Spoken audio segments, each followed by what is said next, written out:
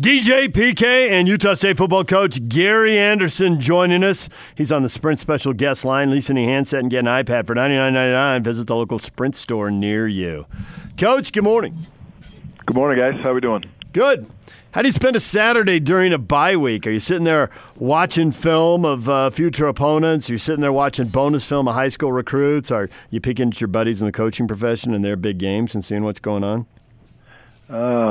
Watch some football. Actually, I spent a lot of time Saturday down at the house in Salt Lake, kind of, doing a little yard work and things I like to do, and kind of did the same thing yesterday morning, and then came into work. But watched some football, took care of some things around the house, and it's a good weekend. Hung out with the grandkids, so all positive things. It was a good week of football. Yeah, so now you got the conference starting, and you'll interrupt it later on. But for now, the conference games, and each one of these things are so huge. Especially, you want to get off to the right start, and it's like you're in the same boat, like with the Utes playing a big name in your conference.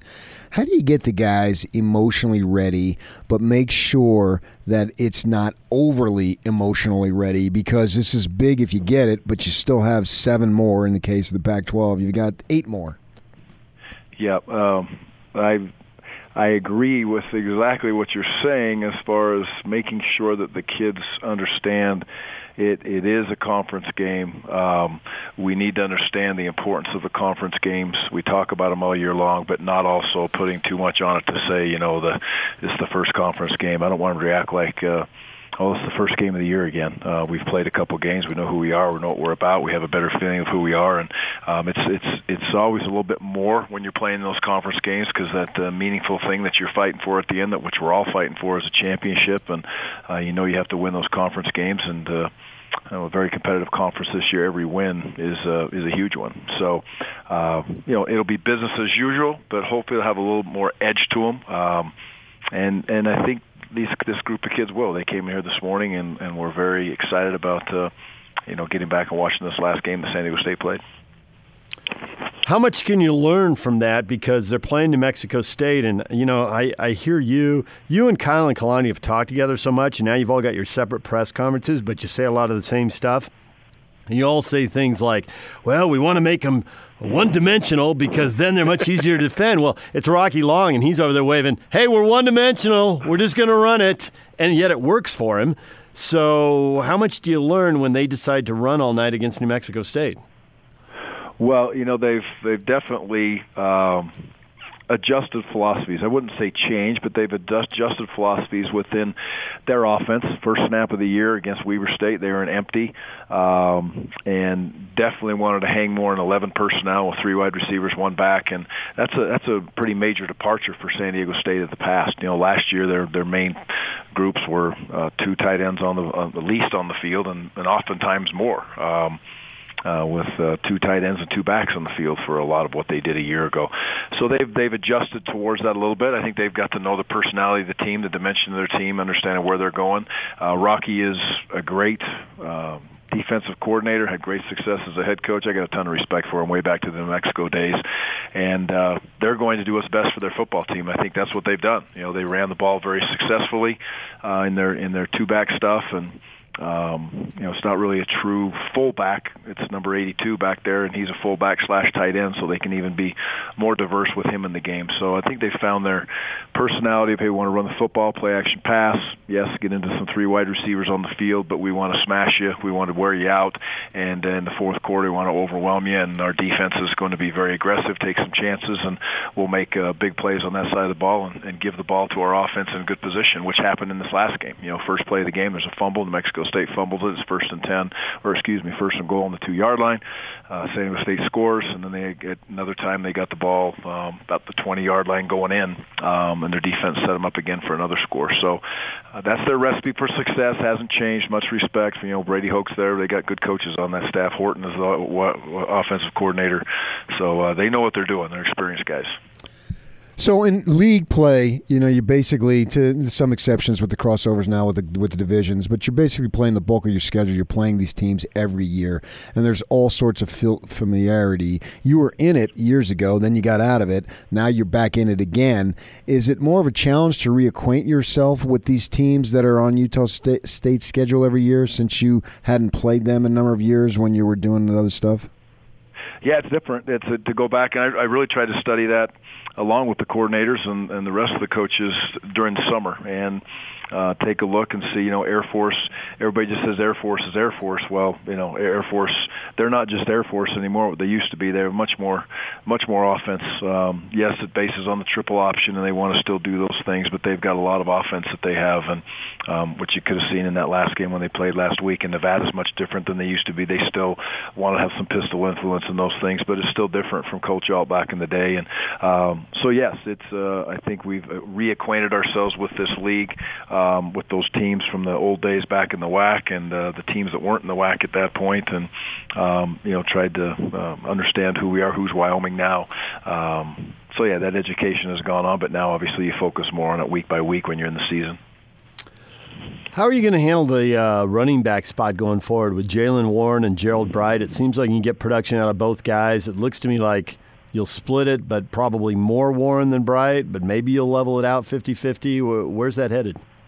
Well, I think it just really depends on the game. When opportunities knock, they've both taken advantage of it. And, Jalen's hit a couple big runs and has done a nice job hitting the creases. And, the big one he had last week was, let's see, well, DJ, you probably wouldn't have made it. PCAM saying you get right to about the 5-yard line before you get caught. So that was a big old hole that he hit the nice crease there and did. That's a great job by Jalen, but the offensive line and tight ends did a tremendous job on that play. So they're both going to be starting backs for us in my mind, and we need them both to be starting backs. I think both those kids envision it in their mind that they're going to get their opportunities, and it's not really a starting running back. It's our two starting running backs, and we feel very good about that at this point. Wait, I'm not clear. I would have scored. I would not have scored. You're slow. No, I think you would have got caught a little bit sooner. Yeah. Oh, no. Tell him about the foot race in Denver. Tell him. Oh, I let him win one time. Oh. That's all I can go is by what I would really think. So I'm sorry to be truthful. But so as I pulled away from him, he stopped running, so I stopped. Then he tried to sneak attack to run, and I blew away and just pulled away from him again, at which point he yelled, "Help! Police! Stop! That man has my wallet!"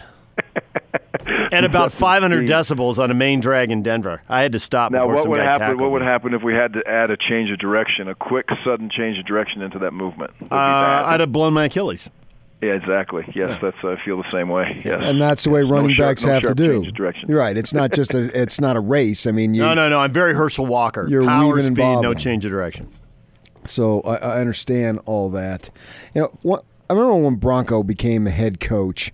When he was an assistant coach, obviously he was in charge of the defense, and he was always worried about statistics. And I remember one year when they went down to the Coliseum in the offseason, we held SC to the fewest total yards they had all season, and it was like a feather in his cap. Then they lost the game, obviously, but when became the head coach, he said, I don't really care about that. I just care about whether we won or lost. And that's the only thing that matters. All these other things, they don't matter as much. Is that your mindset as the head coach versus being an assistant coach, to take big picture, to make sure that the team is doing everything it can to win the game and not necessarily get caught up in little individual things along the way? Oh, I think that's a big part of it.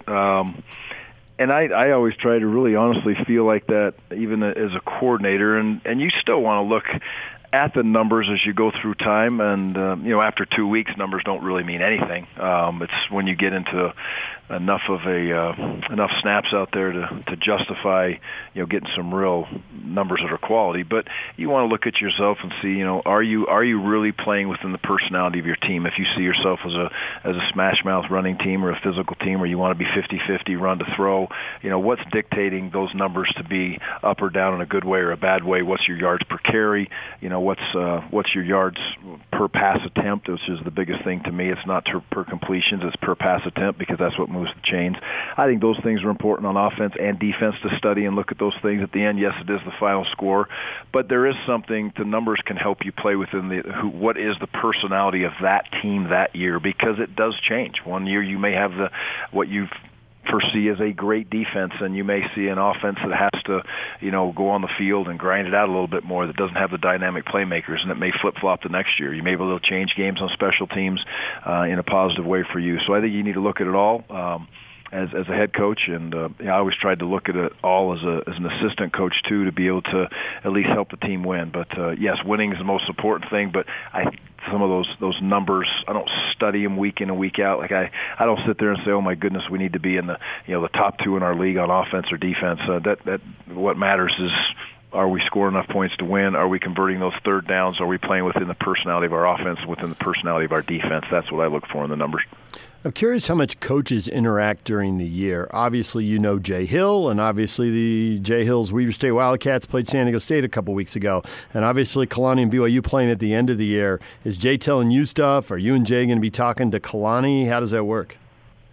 Yeah, there's always those communication pieces.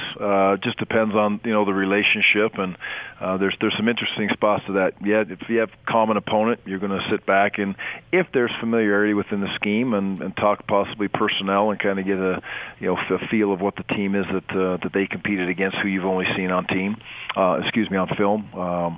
And then there's the times when people play against each other. This week, Coach Chad is obviously a very close friend of mine, and so is Kalani and Eliza, and hired those guys back when, and A-Rod. It's not a lot of fun to sit back and watch that game, in my opinion, when you have staffs that are battling out in that situation with the scenarios that they're in those big games. So those are harder conversations to have on one side, fun to have on the other. But we do talk scheme as needed when we think it can help. I think some coaches are more into that than others.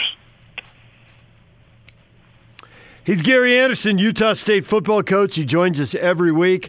Good luck this week. We'll be watching the game. Intrigued to see how this plays out, Gary. Yeah, should be a very competitive football game. Great Mountain West game. Good luck, guys. Appreciate you. Have a great week. Go Aggies.